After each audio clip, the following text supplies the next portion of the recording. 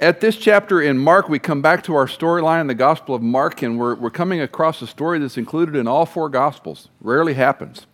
You have the synoptics with the three stories that are similar and the outlier John, but today we have the feeding of the 5,000, which of course is a very familiar story. In fact, one of the problems with the story is we know it too well. And so when we open this, we go, yeah, I know about the feeding of 5,000, and kind of get on with the story. So I want to pray for us as we look at this text this morning, that it might be a new, refreshing, and renewing. Father, thank you for your word. Thank you for this church. Thank you for the vitality of the men and women who come here, for those in the Learning Center who are ministering to so many little children, helping them understand who this Jesus is. We pray for our Nashville campus, for our Franklin campus, and for those watching live stream right now, that this will be a time to focus in on you and your word as we've worshiped you in song, as we've given, as we pray.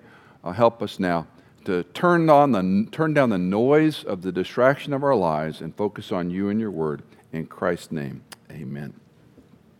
Well, every one of us comes to a situation in life where we don't feel quite sufficient. When you get married, you probably don't feel sufficient as a husband or a wife. You kind of figure things out, and during the course of your marriage, you're going to ask yourself 1,000 times, am I sufficient as a husband? Am I sufficient as a wife? When you have children, you are going to question your very salvation. Raising children, going, what am I doing to these poor people that God has entrusted me into my home? You're going to ruin their lives. You're going to destroy them. You got to have the right stroller. You got to have the right vehicle, the right shoes, the right school, the right books, the right toys. You can't just buy blocks anymore. They might get a splinter. You've got to have a neuroplastic toy that teaches them things that no one ever knew about before.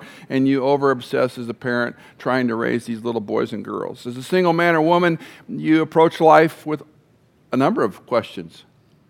How do I do this alone?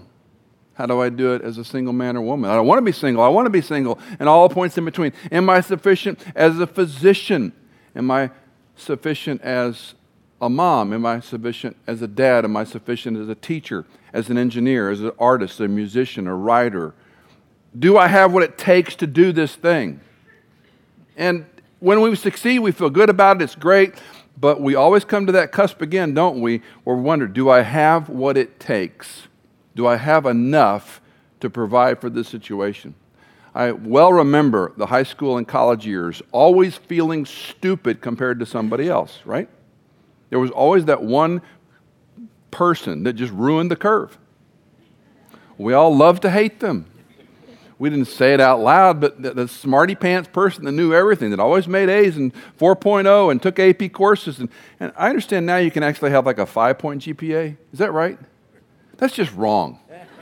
That's just wrong. I'm sorry. But the people are that smart and talented and capable. And so then you're in a group with them. We'll just do the project. I'll just ride along, Why should I try? We have all these inadequacies and insecurities and wonder, do we have what it takes to provide for the situation? Perhaps at a great level, that's what this story is about in the Gospel of Mark, the feeding of the 5,000. Before we look at the text or the story proper about the feeding of 5,000, we want to look at this hinge passage that Carl was so kind to read for us in verses 30, 31, and 32. Now let's talk about the Mark and sandwich again. In chapter 6, verse 7, Jesus sent them out to preach, to heal, to teach, to anoint. And then we have this long story about John the Baptist. And then that's a pericope. That's a story with this sandwich, this bookend. And so we're kind of left in suspense. What's going on when he sent them out? And then in chapter 6, verse 30, when the apostles gathered together with Jesus. The story then comes back in the Mark and sandwich. We're now back at the ranch. Meantime, we picked up the story, and now the apostles are gathering, and they're reporting to Christ all that they had done and taught. And he said to them, come away by yourselves to a secluded place and rest a while. For there were many people coming and going, and they did not even have time to eat. Don't miss that. And they went away in the boat to a secluded place by themselves. Interesting, this is the only gospel record of this. Mark says, take time, take a rest. So before we look at the main story, let me just encourage you, type A's, workaholics, those who get up early and stay up late doing your world, it's okay to take a break. Now, let's differentiate between leisure and rest. Turning off social media, Snapchat, Twitter, Facebook, and binge watching Netflix is not what I have in mind. That's leisure. That's not rest. Rest is time with Him. Rest is a restorative thing where you are alone with God's Word, you're praying, and notice this is a secluded place. Twice the text, Mark says, to a secluded place. They got into a boat to a secluded place. It can mean desolate or isolated. So in the morning when I get up, when Cindy gets up, we do not turn on the Bible software technology, because if I turn on the technology, I'm lost. I'm gone. I love the technology. I love it. But if I turn it on, this goes away. And that to me is a good illustration of secluded, isolated, away from. I'm ADD before they even knew what that was. And so I face a wall in all my offices, at home as well as at work. I don't face the window. If I face the window, it's squirrel and bird, I can't stay on track. I face a wall because I've got to compartmentalize. This is what I have in front of me. It's a new year. Great time to start new habits. Do you think you're more efficient not spending time with God than spending time with Him? This is not something you should do, or you're supposed to do, or you ought to do. It's something you can do. It's something that's an opportunity for you. I would argue you're more efficient, you're more productive, you're more balanced in every way when you spend time with your Savior than when you do not, because you're always running on fumes. They've come off this busy time. They're telling Jesus all the stories, and He says to them, come away by yourselves to a secluded place. That word might just be all that some of you need to hear today. I would also submit that when you do this every morning, not because you have to, but because you can, not because you should, because you get to, not because you're supposed to, but because you want to, that over time, you'll wonder why you haven't done it always. Maturity is turning discipline into reflex. And once it becomes a reflex that you get up and you take your coffee or whatever it is you need in the morning to get going, and you open that Bible and journal and you read and you pray and you just are isolated with God's Word and God's Spirit by yourself. You'll never waste time doing that. Well, that's the hinge of the story. And then, unfortunately, or fortunately, as we read it, depending on our perspective, verse 33, the people saw them going, and many recognized them and ran there together on foot. So we're running now across the northern part of the Sea of Galilee. This is the area called Bethsaida on the northeastern part of the Sea of Galilee. If you've been to Israel or looked at mosaics or archaeology, there's a famous church in Tagbah, T-A-G-B-H, that has the loaves and fishes. It's a very iconic mosaic. You'll see it on coffee mugs and plates and pictures everywhere. That's in a different part of the area. It's probably the wrong location, I would argue. But what's important about that Byzantine mosaic is it's first century. So the story was real enough that when those early Christians built that church, they said, let's put a mosaic in the floor of the loaves and the fish to commemorate the multiplication that occurred here. Well, the crowd returns and Christ is going to react to them. Look again at verse 34. When Jesus went ashore, He saw a large crowd, and He felt compassion for them because they were like sheep without a shepherd, and He began to teach them many things. Mark is the only one that records Christ's motivation of compassion. Mark says when he saw the masses of people, he wasn't like, oy vey, we can't get away. He felt compassion. Now don't miss the hinge in verse 31 where they didn't have time to eat. This sets up the tension in Mark's movement of the narrative. They're hungry. The disciples I'm talking about. And now Jesus is going to spend all day long until early evening, late afternoon, teaching these people because He cared. because he had compassion on them. He began to teach them many things because they were like sheep without a shepherd. Just as a sidebar, to be compared to a sheep is not a good thing. It's nice that Christ calls us out of compassion, but to be referred to as a sheep is a stinky, smelly, defenseless, pretty stupid animal. Technically speaking, I'd rather be called a chicken than a sheep, because chickens are actually quite smart creatures. They actually can defend for themselves. They actually do a pretty good job as what they do as a chicken. So you think of chickens being stupid, sheep are stupid. When your sons and daughters, when they're little, are gluing little white cotton things on construction paper over here, it should be muddy, dirty, smelly cotton. It shouldn't be white. They've never been white except in some painting. If you were to see them in Israel or in the Bedouin villages, when they come, you've been around, not to be too specific before lunch, you've been around a slaughterhouse? Think of the odor of the animals coming in before they're processed. That's what it's like watching a herd of sheep. You can smell them when they're coming. And they're defenseless. And when they get overladen with wool, they're even more trouble. And they're stupid. They wander off. They don't follow the game trail like most animals do. So it's a good thing he has compassion on us. But notice what he does with this compassion. He teaches them many things. Most of your Bibles say he taught them many things, verse 34. More accurately, he taught them at length. He taught them for a long time. And this again builds the tension in Mark's record. J.D. Jones writes, "Grip with compassion, an illustration of the wonderful love that never sought its own, but always forgot its own needs and worries and sorrows in sympathy and care for the burdens and the sorrows of others." Christ not only knows his disciples' needs and his own need, he saw compassion. He had compassion on all these people that ran across to see them. Luke tells us he taught them of the kingdom of God. Mark makes no mention of what he taught at length. We're left in suspense. We look at the greater body, the greater corpus of Jesus teaching to the multitudes. But here we're not meant to focus in on what he taught. We're focusing in on the fact that he taught. And that was an action of his compassion. The greatest need for these people is teaching. That's what the shepherd does. He's going to instruct them. Well, it's getting late, verse 35. When it was already quite late, his disciples came to him and said, "This place is desolate, and it's already quite late. Send them away that they may go into the surrounding countryside and villages and buy themselves something to eat."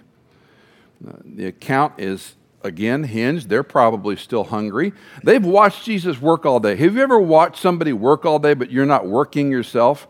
If you were trained in medicine and you watch the primary work all day and you're standing there, it's exhausting watching someone else do something all day long. Depending on how you were trained, you might have been around someone else who's doing all the work and you're just there. Think of the 12 disciples just watching Christ work the crowd, so to speak, teaching them. They're tired. They've been out doing what Christ told them to do. Now they're sidelined. They're hungry. And this crowd has crushed what they thought was going to be an isolated time and a nice meal. And now they're looking at their watch, metaphorically speaking. It's late. It's about 3 p.m. Food preparation in the ancient world is quite different. We live by the microwave and takeout. In my home, Cindy and I, we kind of gauge food by if it's 30 minutes or so to prepare, we're in. Otherwise, it's a major undertaking to cook a meal, right? If you got to spend an hour and a half, 2 hours, if you got to plan the night before and marinate and do something, that's a big decision. Like, well, I don't know if we want to do that. I mean, this is a 20, 30-minute world. That's why restaurants are so stinking popular. Because I can go there. It's provided lovely for me. I don't have to wash dishes. I can write a check. I pay a little bit more, obviously, than if I ate at home, but I'm lazy. In the first century, meal preparation took hours. If you've not been to a developing country, it's a good trip just to see how food is prepared in a developing country. It takes hours to make a meal. and that meal isn't a full-course meal. That's a staple, probably some type of dried vegetable, and maybe a little bit of meat, but it took a long time to prepare it. So now we've got all these people, they're hungry, and it's getting late, and the disciples want them to go away, and they tell Jesus, hey, Lord, it's getting kind of late. Send these people away. Christ's command to them stands up straight and tall. Verse 37, but he answered, you give them something to eat. This is a plural imperative verb. You feed them, which would set them on their heels. And they said to him, shall we go and spend 200 denarii on bread to give them something to eat? And he said to them, how many loaves do you have? Go look.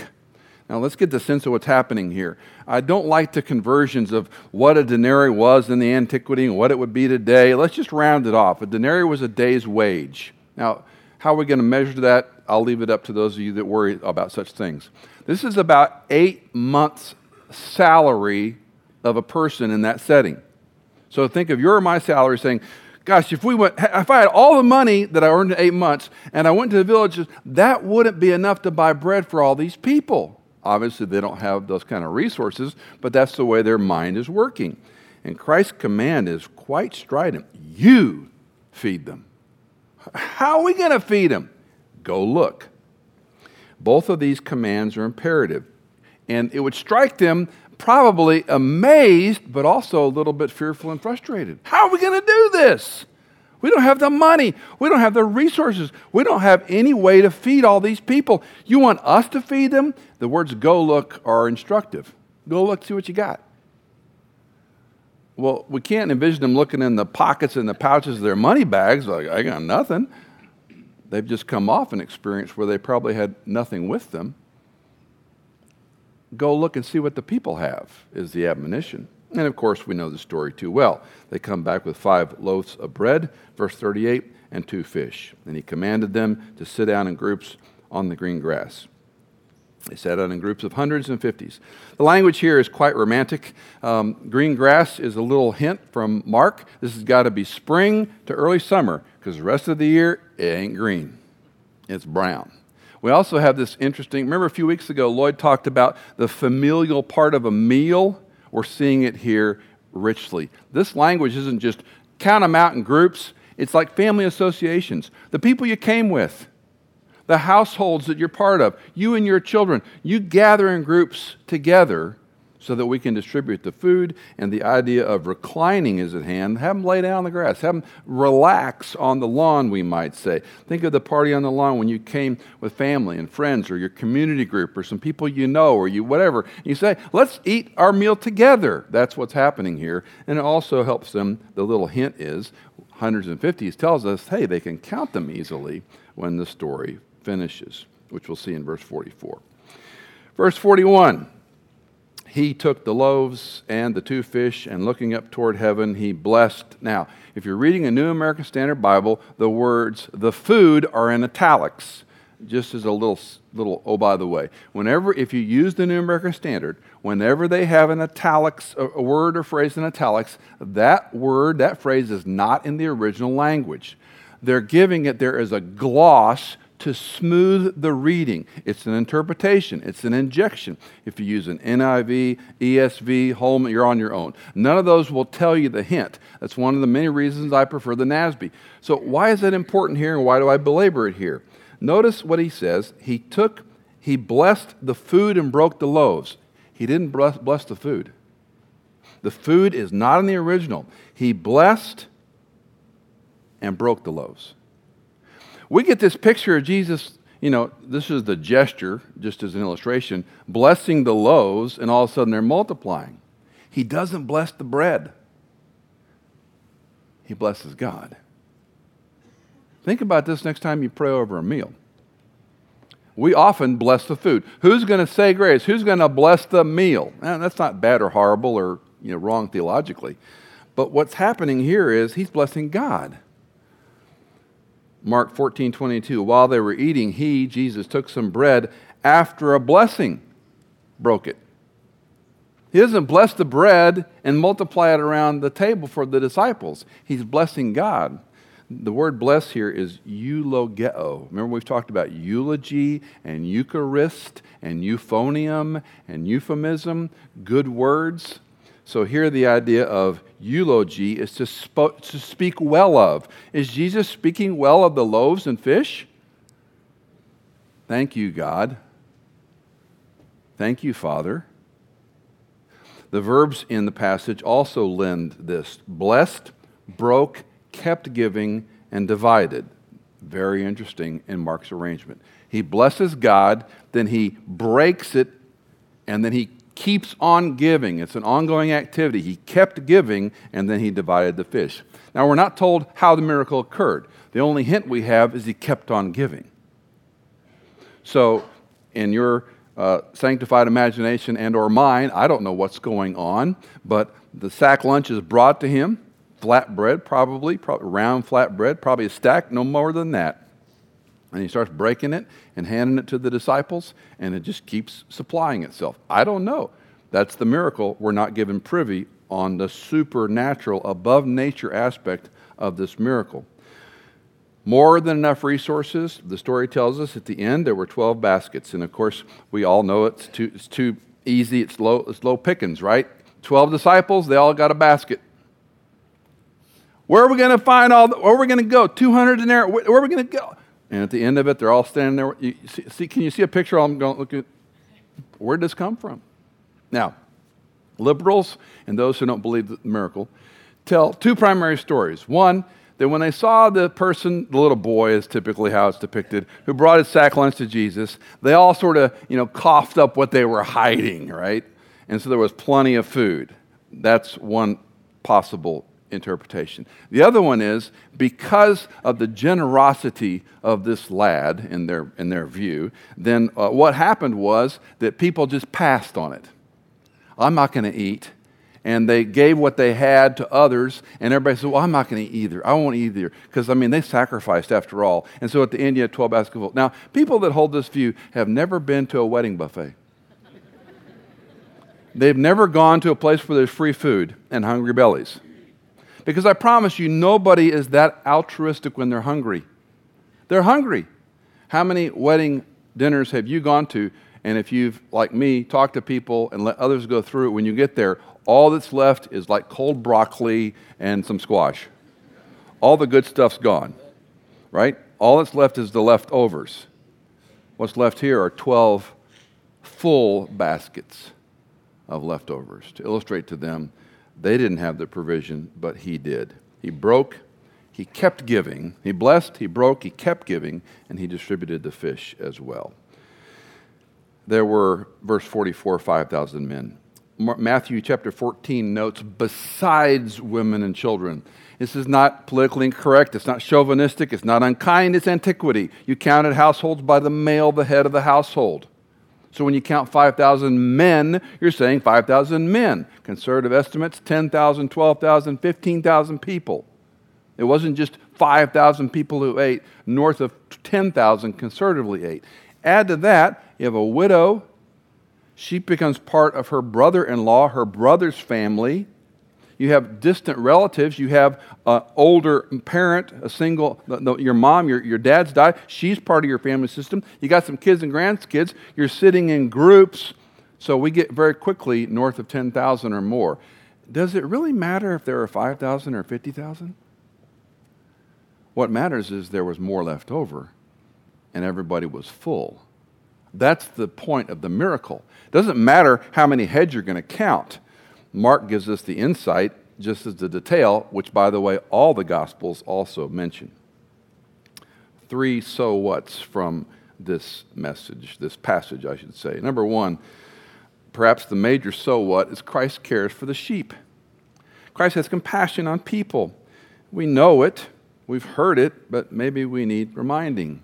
There are needy people that always need. Some of you in law and medicine, some of you in your world as teachers, there are certain people that come into your world, a phone call, an email, and you just kind of cringe. You go, oh, it's that person again. Oh, it's Michael again. Oh, no matter what I do, it's never enough. Anybody have those people in their life besides me? None of you, of course, but in theory, anybody know those kind of people? You just can't ever help them enough. This is a pretty good admonition where Christ has compassion on people with needs. It does not say we get into borders and boundaries and all these things that we've learned that are sophisticated, fine, well, and good. It doesn't say we write checks endlessly and try to help people that can't be helped. What it says is he had compassion in the form of shepherding and teaching, we're going to see in a second. So it's a good reminder for all of us that I'm glad he cared about me. Are you glad he cared about you? And as we look upon the multitudes of people, that some who we don't like, some who make us angry, some who maybe hate us, some who maybe seems like their life is just always a problem and they're always sad, can you and I have a bit of Christ's compassion toward them? Can we see them as sheep who are defenseless, who are hurting, who need help? It seems to be the mark of the believer. It doesn't mean that we let needy people control our lives. It does mean that we could grow some compassion toward those who have needs. Which leads to the second so what, that shepherding is inseparable from teaching. Jesus didn't write checks. He taught them. He taught them at length. He taught them a lot. How do you help a person who has a lot of needs? Well, you teach them.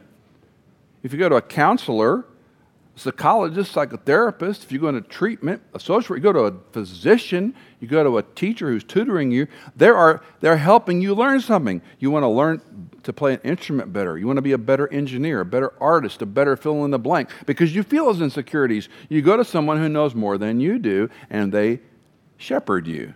They teach you. If you're in the Learning Center, if you work with students in student ministries, if you teach a Bible study, community Bible study, BSF, precept, if you are teaching others, if you're opening this book around friends in a group, here's the cool part. Teachers will never be out of work because people always need to learn. And you know, if you're a teacher, that in teaching you learn from those you teach as much, if not more, than you're teaching them. Shepherding is inseparable from teaching. It's not just writing checks and enabling people. It's teaching them, helping them in their need. And Christ taught at length. Now we've got to teach differently than maybe the way we were taught. That changes. That's always a moving target in how we learn to teach. But shepherding is inseparable from teaching. Then third and last, so what? Christ never lacks resources, even though we do. They came to him with a need that was overwhelming. How are we going to feed all these people? You feed them. Go look what you got. And then implication, bring it back to me and let me deal with it. We never lack resources. Our spiritual life always feels inadequate. Our professional life, unless you are really, to be kind, a really proud individual, you have inadequacies. And you face situations where people are smarter and wealthier and more successful and better and more accomplished. I had a friend I used to play racquetball with years ago back in D.C., Virginia, and he played trumpet. And there was another guy, I've told this story many times before, that also played trumpet in the orchestra. And the guy never missed a note. He was just a brilliant trumpet player. And if you know anything about brass, it's the most unforgiving instrument. If you make a mistake, everybody knows it. You know, violins are cool. You can make lots of mistakes. No one hears the strings. You're playing brass, we all hear it. And this guy, I gave him the nickname Charlie Cleanhead. He never missed a note. And my friend who played the trumpet in the orchestra would say, whenever I hear Charlie play the trumpet, I'm going to go home and turn mine into a lamp.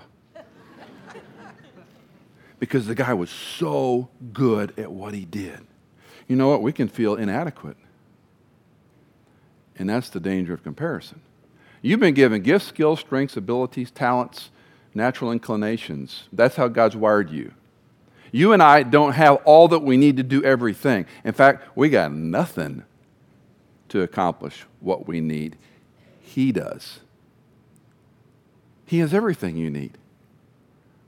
So You and I parent our kids.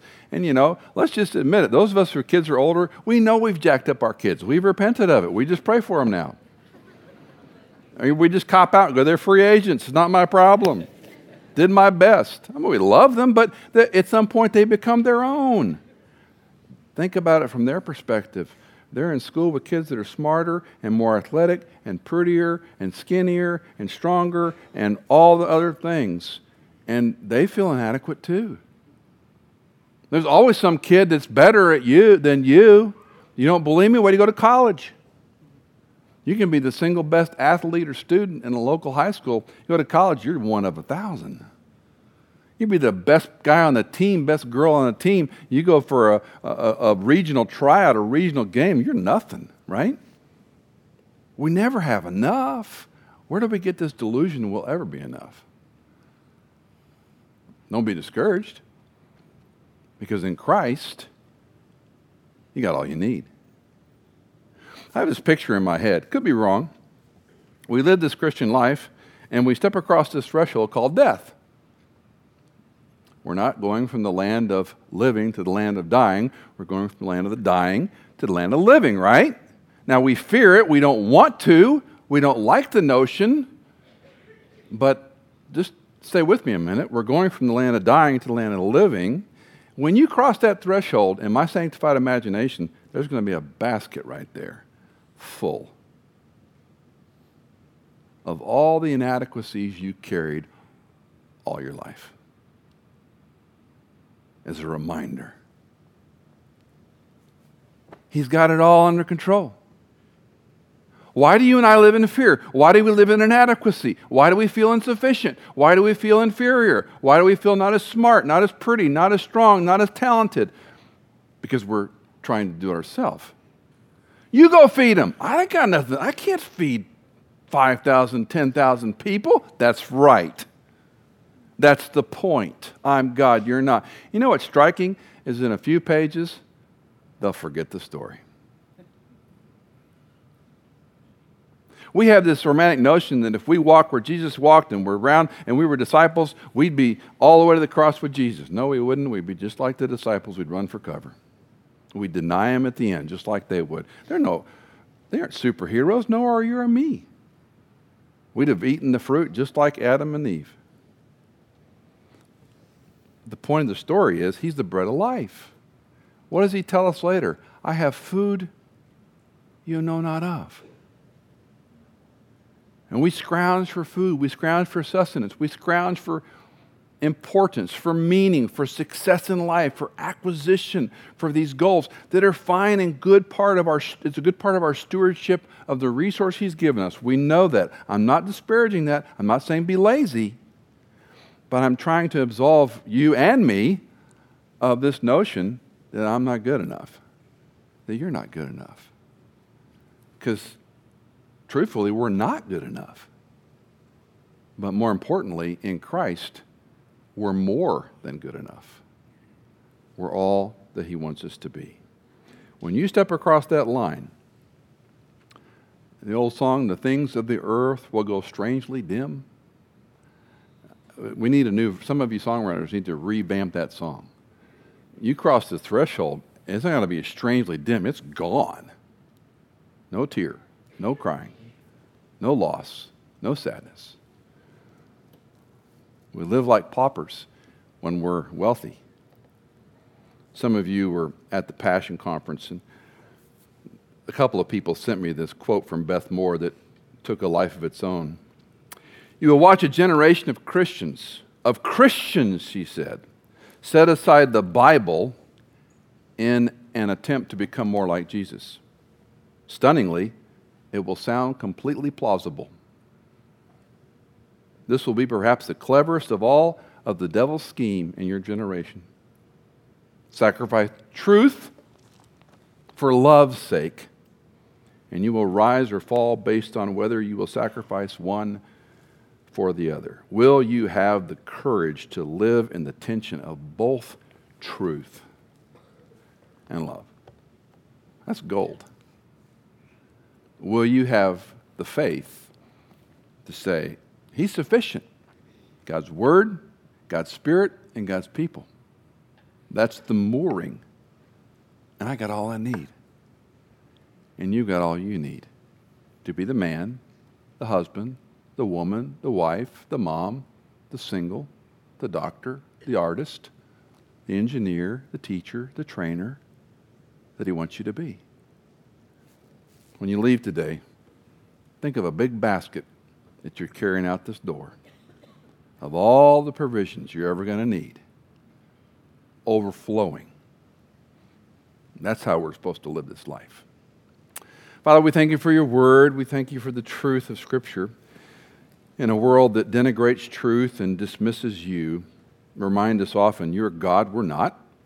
Empower us to be courageous, to love You, to smile at the future, not to live in fear or inadequacy, but to know that You provide all that we need and so much more. In Christ's name, amen.